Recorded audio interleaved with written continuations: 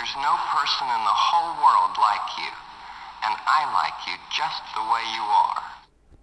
Hey everybody, welcome back to the Table Church Podcast. Thought we might start our day off with a little Mr. Rogers, because what could possibly be better than that? Megan, we were just debating... Okay, hold on. I feel like we need to clarify that you didn't take the effort to go to the internet and find that clip and play it. No, I didn't. It's a plastic Mr. Rogers that sits on my desk that someone gave me for my birthday. Yeah. And it has a push button where it plays a different quote. You've made this day a special day by just your being you. Pretty magical. Yeah. This should be our Taco the Bell. For those who listen to the Holy Post podcast, they have a bell that they ring sometimes whenever there's like a product placement. Mm-hmm. And I think we'll just start doing this. Yeah. It's pretty addictive. Probably not going to happen. Yeah. Anyway. So when we have a question. Hit the button on the trolley, Mr. Rogers talks to you. Thank you. Two of the best words we can ever learn. All right. We were just talking about something we're going to throw out to podcast land, see if you know the answer.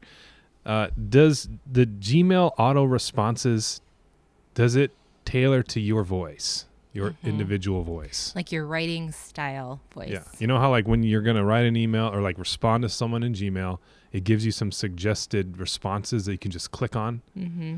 Are those tailored to you as a user, or does everyone get the same set of stock responses? Mm-hmm. Does the algorithm just see the general conversation and suggest things based on that? Or does it slowly over time get smarter and learn how you would respond? Our theory is that it does get smarter, because my responses are usually, sounds good. And I say that a lot. Mm-hmm. And Megan never says that and never gets sounds good. Mm-hmm. Mm-hmm. So I always get thanks so much, or this is perfect. Thanks. Okay. I might get those too. I don't know. If someone knows the answer, let us know. I'll bet you it's a simple Google search away. We didn't even think of that. This is better. I agree. All right. Well, we're continuing our journey through Dan Kimball's book, How Not to Read the Bible, making sense of the anti-women, anti-science, pro-violence, pro-slavery, and other crazy-sounding parts of Scripture. And we are in part 3 today. It's called Boys Club Christianity. And actually, before we get to that, can I just voice my excitement that we get another Supreme Court justice hearing? Mm-hmm. I love Supreme Court justice hearings. The hearings themselves are getting a new justice. Just the hearings. Okay. Not like Brett Kavanaugh's hearing. That was a total mess and stuff. That was rough. I just like stuff where it's we're debating interpretive philosophy, how to interpret texts. And I mean, it's a lot about hermeneutics, really, which also this book is. And so I just thought I'd sprinkle that in there. I find it a fascinating discussion. Because judges are people, so they can't entirely accomplish this, but their goal is to be kind of outside of what's happening. Yeah, and I mean, depending on their interpretive philosophy, if you're what do they call it, an originalist or a living constitutionalist, that flavors kind of your understanding of how we interpret a text like the Constitution, which I think also has a lot of implication for other things, like how we interpret the Bible and stuff. So, does it just mean what they meant for it to say then, and then that's it, and then we just keep, or is it a living document? Yeah. So I'm not making a partisan comment on anything. I'm just saying I enjoy watching those discussions, and sometimes it's not very good, but sometimes there's some interesting things that go on. So anyway, this section's called... Wait, can I explain? Speaking of Supreme Court justices. Yeah. So I just yesterday started reading a book by Tamika Brown Nagin. Yeah, Nagin. It's called Civil Rights Queen. And it is a book about one of the most fascinating historical figures in America that I've ever read anything about. And I had no idea who she was until I started to read this book. So it's about, she has 3 names and I want to make sure that I get it right. So her first name's Constance, but it's Constance Baker Motley. That's right. Because I think when she was a kid, it was. I'm still in the part of her book where she's a child, so she's never a married name quite yet. But I started reading a lot about her. I listened to some things about her. I'm reading this book. She worked with Thurgood Marshall. She has just had the. I mean, she's like as prolific an influence on the world that we live in today, and in hopefully the way that we're headed, as like a Ruth Bader Ginsburg. Like, she's just incredibly influential. She's a Black woman. Thurgood Marshall, she ran in circles with him. He tended to always absorb a lot of the gravitas for what was being accomplished, and she's kind of a figure that sort of fell through the cracks. A lot of people don't know who she was, but brilliant book. So it's called Civil Rights Queen, now that we're talking about this. So you're saying that there was a highly brilliant woman who was in close proximity to a man whom we have now never heard of. Yes, but we should all have heard of her. Yes. Well, that ties in well with what we're about to talk about. It does. I didn't even plan that.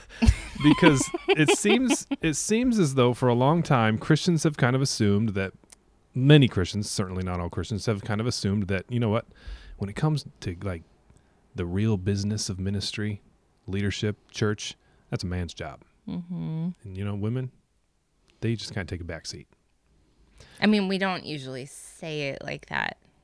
That's true. But we do act like But we that. shout it in our actions, do we not?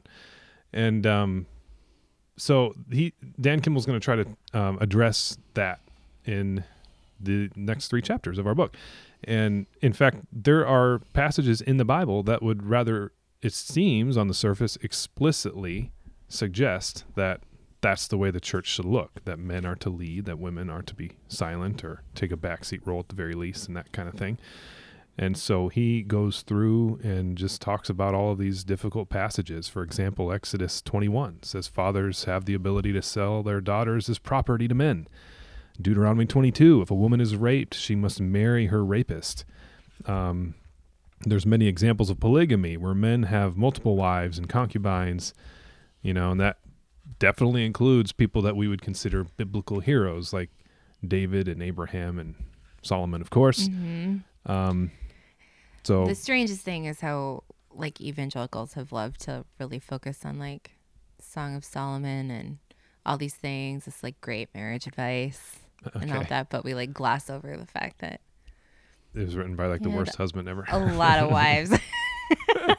You know what I mean? Yeah. Like it's to the point of like how this causes like a kerfluffle in people's lives is that we really, really focus on some things. And the point is that we're focusing on like the principles in something and we are accepting that the world was a different place then, but we don't explain all of that. So like you grow up doing all these like Bible studies and things like that are really focused on like this biblical marriage relationship. And then you're like, wait, what? Yeah. You know? So, yeah, that's true. We should probably contextualize things, help people understand what's going on there. But I just read some examples from the Old Testament. It doesn't stop in the Old Testament. Like there's still challenging, problematic verses when it comes to the role of women in the church and in marriage. In the New Testament, for example, he posts a picture of a meme.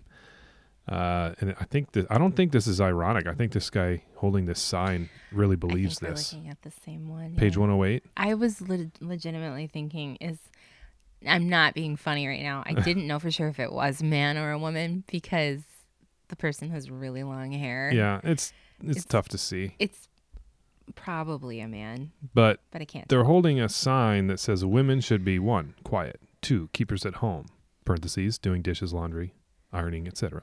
3, submissive to husbands. 4, silent in church. 5, caretakers of children. 6, modestly dressed. Read Bible for details. 1 Timothy 2, 1 Peter 3, Titus 2. I bet you there's people that literally, like, that's just where they're at. Yeah. Well, I don't bet you. I know. That's where they're at. Yeah. And they're not afraid to say it. And then, he'll get to the point of saying, you could also say women should be in seminary with men, see Jesus and Mary, those types of things. Like,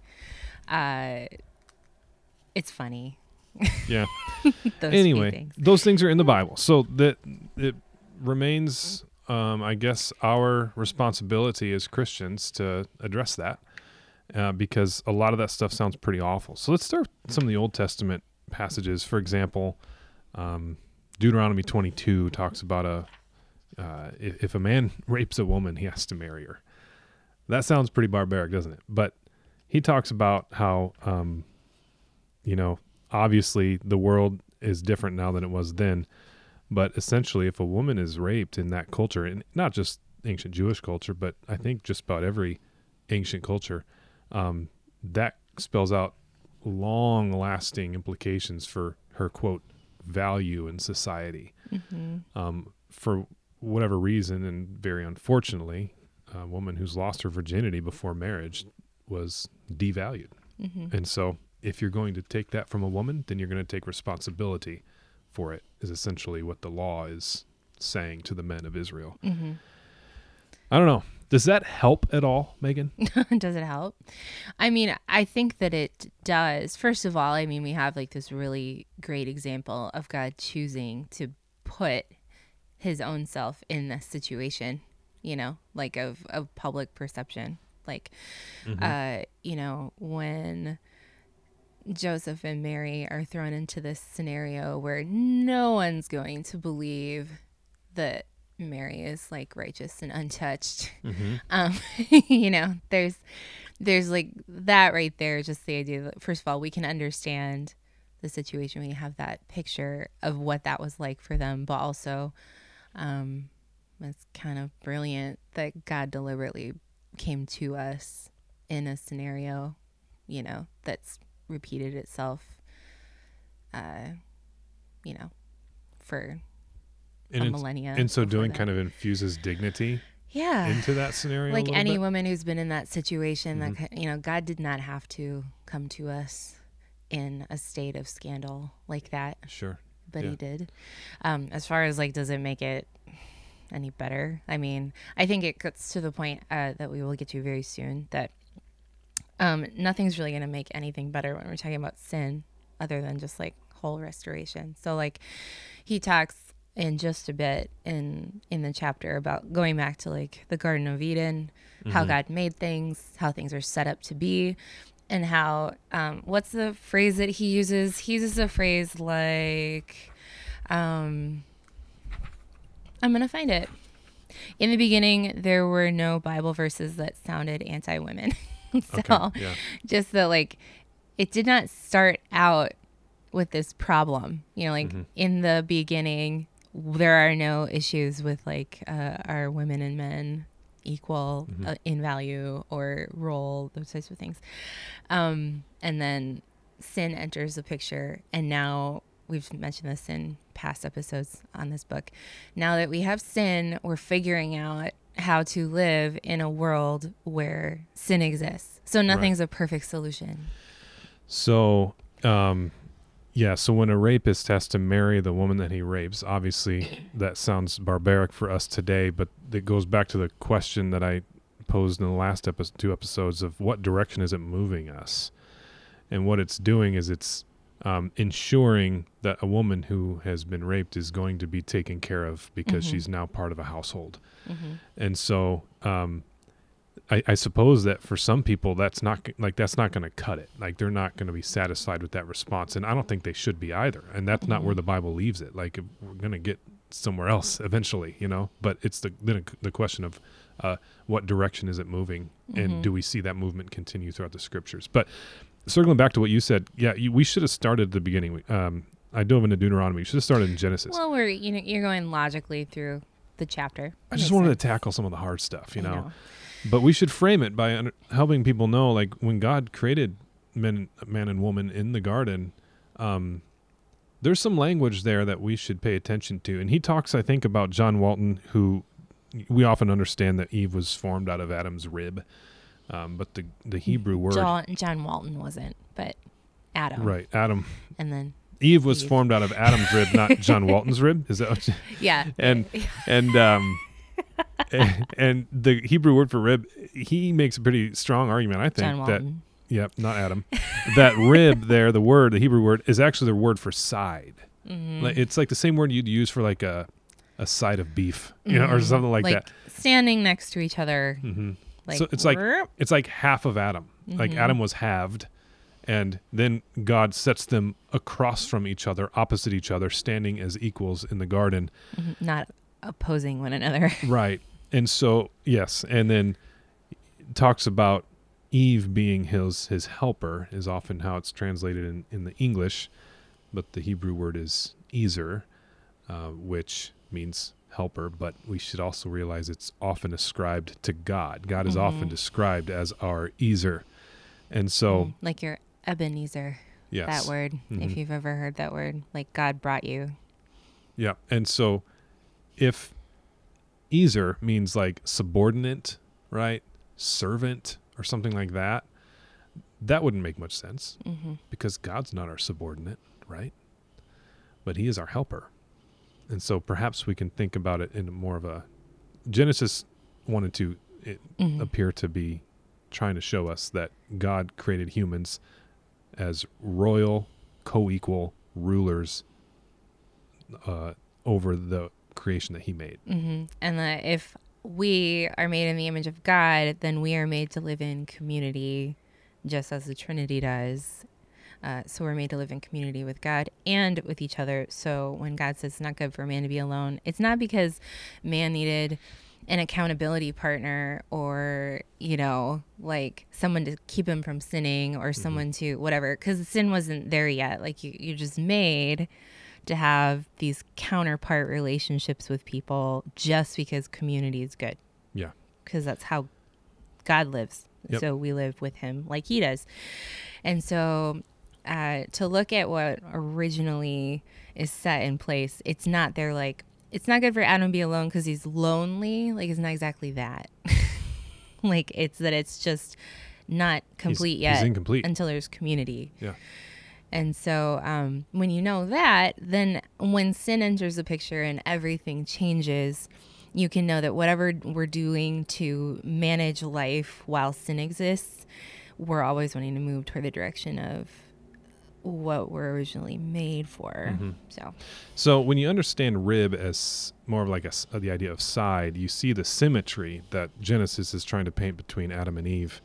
And you can see how, Adam was incomplete in the garden, and you see that between in their relationship and their community, but also in like sexual difference and stuff like that. And so there's this symmetry, this fit that the Bible's trying to show between male and female. And I would say Genesis is... Some ancient cultures tried to establish or sanctify the inequality between men and women as some sort of a superiority, just like innately in a man, right? They would try to find some sort of ontological or metaphysical superiority by which they can demonstrate, well, see, men lead all over the place, and that's the way it ought to be. Genesis does something different. It sees the inequality in the world. It doesn't try to explain it as something necessary. It doesn't try to defend it. It blames it on sin. It sees it as a problem. It sees it as a departure from the way things were supposed to be. Many other cultures don't do this. They're trying to find some sort of a, irrefutable explanation for it in the way humans are made and designed. Yeah. Genesis says no. It was a result of the fall. It wasn't how it was supposed to be, and that's a crucial difference between the Bible and the worldview, I think, of probably many other places and cultures. So yes. So whenever you hear people say, like, you can just see over and over again in history that men have this impulse to lead and women have this impulse to either fight to try to take men's place or to just compliment them by being quiet and submissive to their leadership.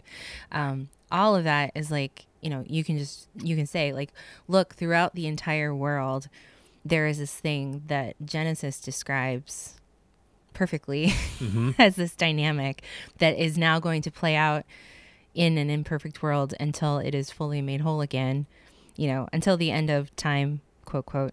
That's how it will be, that there will be this like power dynamic struggle that isn't supposed to be there. It isn't because men were supposed to lead and now women are trying to take their place because of sin. That's not exactly it. So Anyway, The design was that men and women should be mutually flourishing together, leading together, complementing and completing each other, that kind of thing. yes. So it's just good. I mean, I think it just helps to be alert, have like that constant vigilance for things that you hear that might be settling for saying sin is the definition of how things are supposed to be. And we're working, that the way that things are supposed to work are designed by sin and its effects more than God's original intent for us. So just like in all things, being careful to see, like when we're starting to talk hermeneutics, when we're starting to figure out how to interpret what the Bible means for us in our life right now, to be aware of the times that we're maybe making an interpretation where we're relying more on how sin works than how God works in what we're doing. And that's not just men and women, but it's everything, like when we try to figure out like what to do about XYZ in our life and we're looking to scripture to understand what to do. If we're looking more at like how does sin function and how can we work with that in our decision making, then that can lead us down a really gross path sometimes. Yeah, if patriarchy is a result of the fall, it seems a little weird that Christians would try to sanctify it. And yet that seems to be what happens sometimes. Yeah, anything else to say about Genesis? We kind of touched on, one kind of troubling passage about from Deuteronomy 22, but there's others like that where it seems really difficult to swallow now, but actually in that time and place, it would be softening, it would be protecting women more than what they would have had otherwise. I mean, the picture of like women needing to marry their rapists is a really, really good illustration. I'm sure that's why you used it, just because it seems so ludicrous. But I mean, if your family's forced to cast you out, you don't have anywhere to go. And you're either going to become a prostitute or die or be a slave or marry this person. Yeah. Which, and by the way, he I think points out rightly that the law in Deuteronomy is not forcing the woman to marry him. It's forcing him to offer it, or essentially, like it's like talking if to him. he wants to remain in good standing at all, he's going to have to take responsibility for what he had done. Yeah. And then there's other things like people caught in adultery, like stoned to death. But if it happens like out in the field where the woman couldn't have been heard if she screamed, then only the man will be punished because presumably she may have tried to get out of it, but he didn't let her, and, so it seems really barbaric. And yet you see here, contextually speaking, comparatively speaking, like the law is trying to protect the presumed innocence of the woman. And so whose life was generally not that great compared to our standards in America today in general. So like all of it seems really rough. But I mean, women's lives were really rough. They were in a lot of ways. So they were. And time again in the Old Testament, we see steps towards a goal that we would want to affirm in the end, which is women being able to have a voice. And in fact, we see many women in the Old Testament that break the mold of patriarchy. And I don't know, maybe I should just ask you this, Megan. Who's your favorite Old Testament woman? My favorite Old Can you Testament pick a favorite? woman? I mean, I've never been asked this question before. I would say, and this is going to sound kind of weird, I think Jezebel. No. I mean, the Huldah story is really fascinating. Like the world was really in a hinge point at that point. If you are not familiar with the story in 2 Kings, like God's people have been in a hot mess. Things are revitalizing. Huldah plays a really, important part in all of that. And we know very little, the Scott McKnight quote is what I was looking for. That's why I was speaking kind of disjointedly.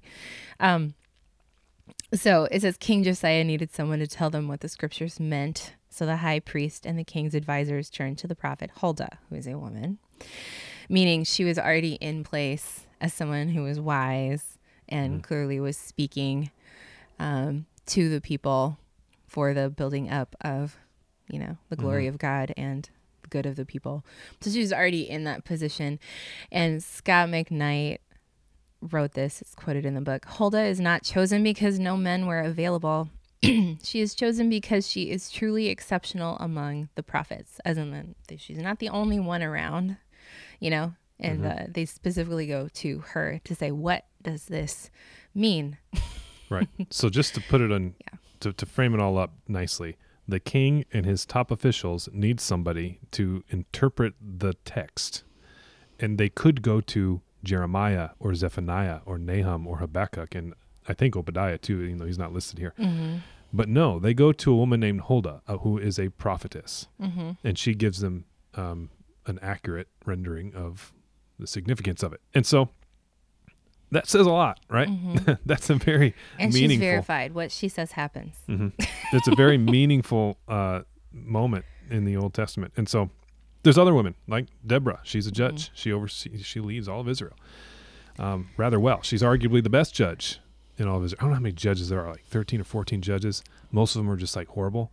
But it wasn't our best time. No, it wasn't. But Deborah gets the job done. And so there's certainly examples in the Old Testament of women doing significant leadership and ministry work. I happen to just, I'm reading, I just read through the Bible and then start at the beginning again. One of my chapters today was Proverbs 31. And I had been thinking, this is totally unrelated to this podcast. I was like, why don't people encourage their sons to be more like the Proverbs 31 woman?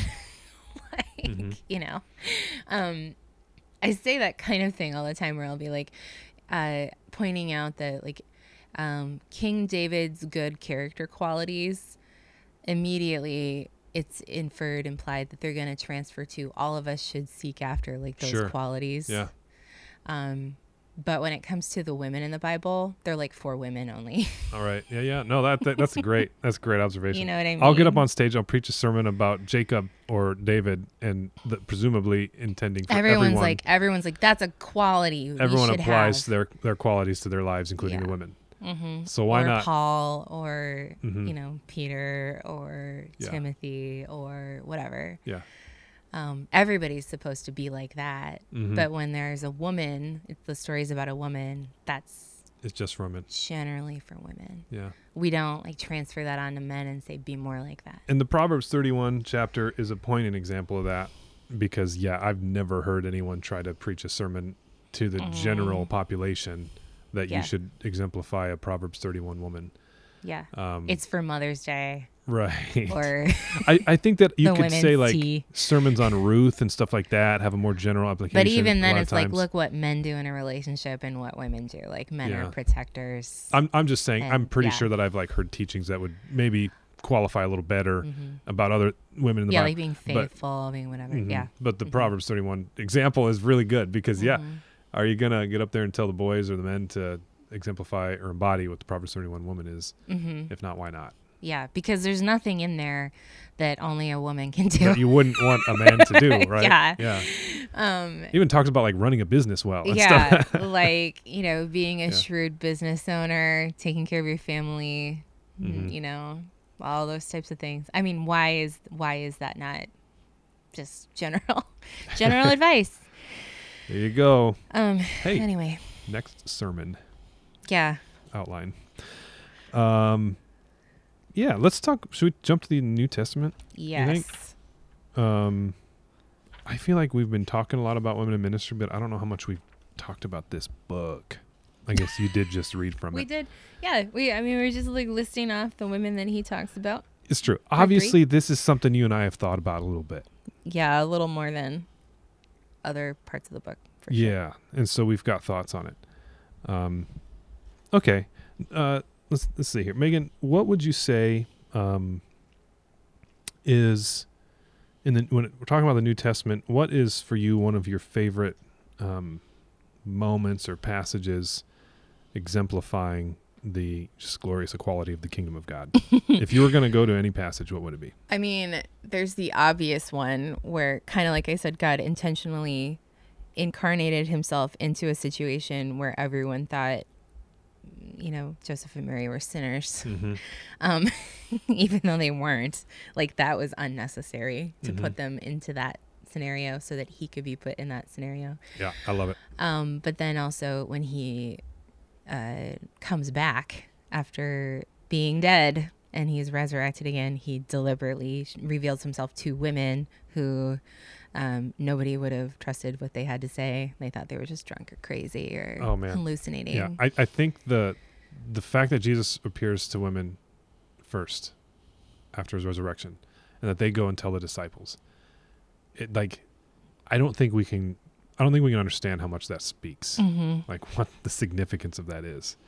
And whether or not there was men there at the same time, like having these women see him, be instructed to go tell everyone else about it, that's not refuted. Like that's just how, the accounts go.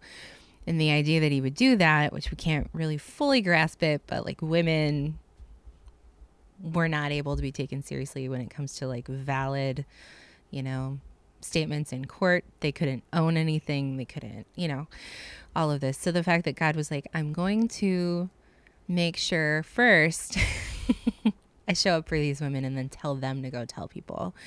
And so if we're talking about like doing what we do with, like, for example, men and women, if we're looking at how the Bible illustrates how we navigate things while sin exists, and then we see Jesus showing us how to navigate things to slowly move ourselves back to where he started things, it would be that, it's not going to fix everything in a moment, but he's saying now, like, don't just like manage yourselves with sin in the picture. This is how things get restored, flipping that around. Yeah.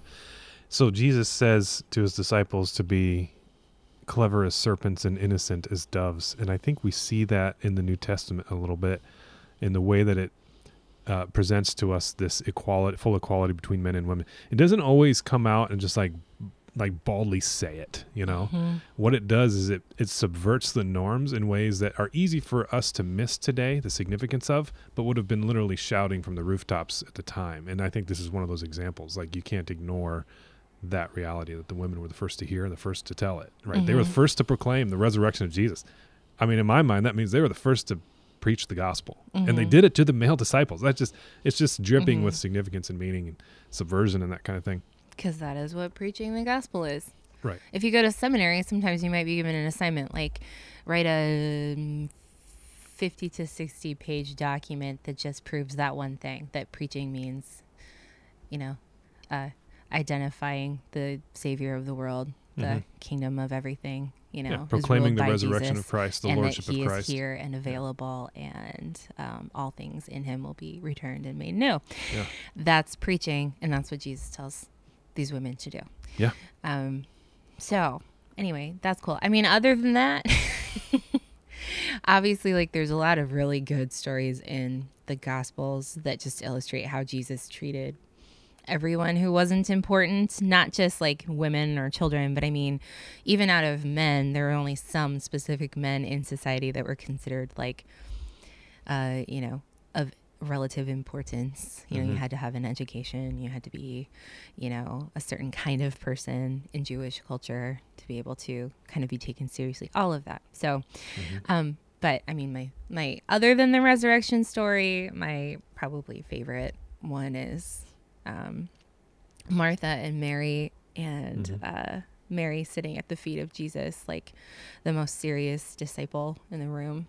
Yeah, literally taking the form of a disciple by sitting at the master's feet. Which women never got to do. So, and just like putting herself up there, and Jesus telling her that that's where she should be.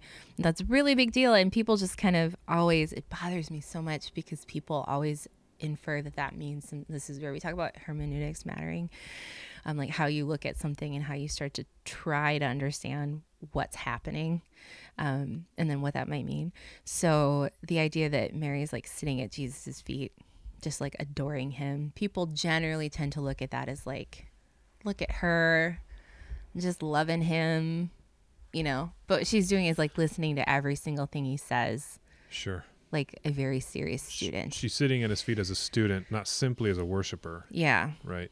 But as a student, which was considered the role of his male disciples. She's taking the place of some guy who probably wanted to sit there, to be honest. Yeah, And cool. would have thought he had a right to be there and not her. So that's really cool. Like that kind of stuff is really important. And it's not that like Mary's lazy and Martha works too much, all of Right. those types of things. Martha is just like representing us. Like a lot of times, we see Jesus do something and we're just shocked because we know how the world works.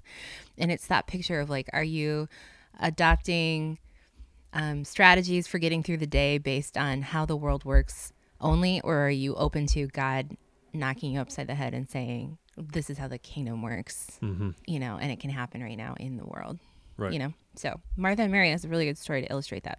Yeah, I agree. Good. Moving on. Yeah. I want to answer my question too. Like, what's my favorite? And I always go to Junia and Romans 16. I just think that text is so crucial because, number one, I just feel like it's kind of the nail in the coffin for any objection to the full, unfettered, ability of a woman to lead in the church at all levels. This, in case you don't know, in Romans 16, 6 and 7, Paul writes, "Greet Mary, who worked very hard for you. Greet Andronicus and Junia, my fellow Jews who have been in prison with me." And then importantly, he says, "They are outstanding among the apostles, and they were in Christ before I was." And there has been a lot of consternation in the church over whether or not Junia, A, was actually a woman, or B, was actually an apostle, even though the most straightforward reading of the text would sure suggest that both of those things were the case, to the point where for a long time, our English Bibles had her as a man. In fact, if you have a Bible that predates 1995, please go check it out. Open it to Romans 16:7, and I am almost certain that Junia will say Junius. There will be an S at the end of it because S is the sigma, is the masculine ending for a Greek noun, and it has to do with the way they accented the word and stuff like that. But at some point along the way, a scribe accented Junia in such a way that it suggested the masculine ending, and that made its way into our English translations for quite a while. It wasn't until around 1995 that you start seeing more and more English Bibles actually correctly call her Junia, which is a feminine name. And the fact of the matter is, even if it was Junius, we still have a problem because we have never discovered an ancient inscription or writing with the name Junius. It just didn't. As far as we know, that wasn't even a name. There was no men named Junius. And so even as perhaps somebody was trying to make her into a man, which the earliest manuscripts, none of them say Junius. That doesn't come along until much later that somebody inflects the word in order to suggest it might possibly be a masculine word. It was much, much later, right? Hundreds of years later. Yeah. And I think you have just like pricked a fear that everybody has about like, can your Bible be messed up? Like, can your Bible be messed with? Can So, you just like in 1 minute, can you like help people? the Bible is phenomenally well preserved. Like the Dead Sea Scrolls that we discovered in Israel, like they were largely Old Testament writings, 1,000 years older than what had been the oldest writings up until that point. And we're like 99% the same. Like God has preserved his word in like just phenomenally well over the centuries. However, the Bible is still a translated document. It's a copied document. It's, manuscripts are written by scribes and handed down, and then those manuscripts are copied by other scribes and handed down. Like that's how we get our text. And so we have to account for the human element at some level. And this is one of those examples where, unfortunately, you know what? I don't want to assume the worst, but I mean, it's possible that people were trying to bury this woman, like turn her into a man. I think Scott McKnight uses that language. He does. Yeah. She got buried and resurrected again. Yeah. Yeah. And if somebody's been monkeying with your Bible, then you should be upset about it. Like it's okay to feel gross about that. It is gross. Yeah. Yeah. And especially if it was for motives of, oh, she couldn't be a woman. How can an apostle be a woman? It must be Junie. Yes, masculine ending, and on we go for centuries. And it was it's a big deal because the whole point of being a scribe is that you preserve exactly, what you see. And so to do that, and we don't have I don't think I've ever read anything that there's a record of how it happened, right? There is. Do we have... I can't tell you for sure, but there's a pretty in-depth study by a textual critic named Elton Epp. EPP. That's what I didn't read. EPP. Yep. It's going to be tough if you're not into the Greek stuff, but it is a definitive study in my opinion, which isn't really. So do we have really a point much, where we can see where there was deliberation about this? Yeah, yeah. Mm-hmm. I think so. And he can go back and show that it's definitively supposed to be Junia, and traces kind of when in the manuscripts things started to change and stuff like that. I can't remember off the top of my head. I could look into that and come back next time. Did they all get in on Google Meet and say, look, this seems to be wrong? Yeah. I mean, we can construe it more positively, and because it wasn't like they added an S, it was a matter of a accent. Because when it's different words have different declensions and stuff like that, and that changes the endings of different words, and depending on what kind of accent there is, it can it can suggest what gender the word is, and so it's a very subtle mistake, and so it's hard to say. And I don't want to go so far as to say some evil scribe was trying to bury women, but the mistake did not get corrected for a very long time, even though we had the original the oldest manuscripts for a long time. There wasn't a big push to fix that. And I think that it really got propagated by Martin Luther when he translated the Bible into German, and Junia in German was still a male name. And that's really when the Bible first became widely read by the common folk, and that was kind of where the thing spread, and it made its way into our English translations as well. But anyway, I've been talking about this for a while. So Junia is definitely a woman. We know that to be the case. There's, I think in recent years, been one or two attempts by scholars to suggest that maybe she was a man. But those have been roundly refuted. Also, the question has been, is she really an apostle? Because it says they are outstanding among the apostles. If you open your ESV translation, it's going to say that they're outstanding to the apostles. In other words, it's not including Andronicus and Junia in the group of apostles, but rather saying the apostles think they're outstanding. When they're all in a group, the apostles are all wow, great people. Yeah. Those are some solid non-apostles over there. Or do they belong in the group of apostles? Yeah. Yes. And again, there's studies. Actually, I just read one a month or two ago, written in 2020 about this. So it's, I think, probably the most current. But boy, it's just overwhelmingly the case that the Greek suggests that Paul is saying that Junia and Andronicus were definitely in the apostles, and they were outstanding ones at that. And so there are going to be people that are going to try to argue the elasticity of the Greek there, but they would have an awful lot of scholarship that is against them in that. And so... And if this strikes some sort of anxiety in you to imagine people disagreeing hotly and with apparent proof on both sides for one thing or another, and I thought the Bible was just true, and all of that, it's okay.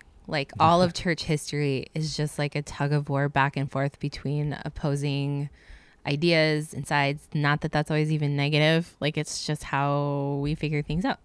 That's how we figure things out. Think about it this way. What would the journey of discipleship be if we simply had it all in front of us right now? If we simply had it perfectly laid out in front of us, and there was no struggle, there was no journey, there was no walking, there was no climbing.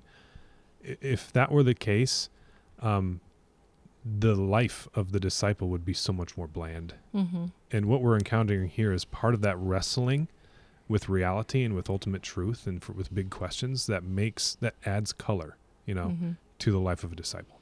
Yeah. And so I happen to enjoy it. It's not always bad. It's I don't not like always the bad It just effects. can get presented as if there's these fighting people all proving their point. Whatever. It's not that simple. This is how we learn. It's how we evolve. It's how we figure things out. Revelation happens through a lot of conflict. Not all conflict is bad. To think of it like that. Yeah. Yeah. I'll close this section on Junia with simply this. There's an overwhelming, in my view, preponderance of evidence that Junia was an outstanding apostle. There are, a handful of scholars that go against the vast majority and try to argue still that she was not a woman or that she was not in the apostles. And you still see that in a few Bible translations as well. But I think their bias is showing. And I think that pretty much every reputable New Testament scholar would agree. And so if that's the case, what we have is a woman inhabiting well, arguably the highest level of leadership in the ancient church. So you got to deal with that. Right? You do. You have to deal with it. The bigger point is, it seems like this tiny thing. The reason it takes so much heat and why it's like such a big deal is because it feels like it, starts to like pull the cards out of the bottom of the pyramid. Like for, if that's true, then what about this and this and this? And there's just a lot of things that, seem to fall apart logically. If this is true, then what about this? Like if we're saying that this is what women are supposed to be doing, how does this work? So it's a big deal. It's a big deal. It is. We didn't talk about like the silencing passages in the New Testament at all. We did get through quite a bit of it though. I just like skimmed through the rest of the section, all of part 3, and we really did end up getting to most of it. Do we want to talk about like 1 Corinthians and 1 Timothy and women should be silent? Since you just said them, but I feel like people want to hear us talk? I feel like we've even talked about that in this series before. I think we maybe have. If not, we've talked about it. We've definitely talked about it. Well, real quick, since we're here, 1 Corinthians, I think 14 says women should be silent. She shouldn't talk. Well, in 1 Corinthians 11, Paul says that women will prophesy. And so that suggests that he wasn't necessarily saying that they should be utterly silent and never speak, but perhaps instead that, they shouldn't interject in the middle of the sermon or something. And that's possible that was what was going on. And similarly in 1 Timothy, when Paul says that women should be submissive, learn at home and quiet and all that stuff and ask their husbands. There's a lot of contextual stuff going on there. There was a temple to the Greek goddess Artemis in Ephesus where Timothy was. The women were the priestesses in the religious scene. Perhaps that was creating some problems in the church where women couldn't read the text because women didn't go to school at the time, yet maybe presumed that they could get up there and start teaching. And so Paul's saying, no, if you can't read, you should probably... you can be a disciple of Jesus, but like there's a process before you're up there taking the text and pulling it apart like silly putty. Right, because Adam was created first, then Eve, i.e. Adam was the one who had the direct command from God not to eat of the tree. Eve had it secondhand. Similarly, men in the church have it, quote, firsthand because they can read it. Women have it secondhand because they have to be then taught it. And so they weren't easily deceived. You can kind of see the logic there. And that's just one hypothesis about what might be going on here. But whatever the case, these passages say that, if we're going to take these passages as timeless, literal, universal truths for the church, then it seems like nobody's applying them consistently. Because I'm pretty sure that in most churches, women still can talk. Mm-hmm. So... I've only personally known one person who has been in a church his whole life where women cannot do anything. Like they can't speak. He's never heard his wife pray out loud, that kind of stuff. Like, well, bonkers. But I was like, respect. Props. He's a Christian. They're Christians. This is just how they live. Yeah. And he's a super normal guy, and he's never heard his wife pray. He's been married for 15 years because women don't do anything regarding God. They should be silent in the churches. Loud. Yeah. Yeah. Not even at home. Props for consistency, man. Hey, you know what? Do you have some favorite neighbors where you live? I mean, real neighbors with whom you can talk and play and ask for help if you need it? I hope so. That was a lot longer than I expected. I was like, you probably picked the longest one. Anyway. It's totally random. But yeah, that's all of it comes down to we're living in a world where we have to practically figure out how to live in a world where sin is present and things are not entirely as they are intended to be. And yet Jesus is always pulling us to not only imagine the world as it should be and will be, but to know that we can actually do things now while things are still not right yet to get ourselves there. You know, like we can do things now in light of how things should be and will be. You don't have to just take everything as it currently is. So Jesus is always like challenging that and pulling you up to another level beyond just managing a sinful world and figuring it out until we get rescued. You've already been rescued, so. Yeah. So here's a Bible reading tip. Don't take a couple of obscure passages and use them to create timeless and universal doctrines that silence half the church when those verses are strange as they are, difficult to understand, and there's a whole lot of verses that are clear and would suggest a challenge to the surface level interpretation of those two obscure verses. Did you catch all that? As Dan Kimball says, never read a Bible verse. Put it in context. Put it in context, yeah. All right. Anything else to say, Megan? No.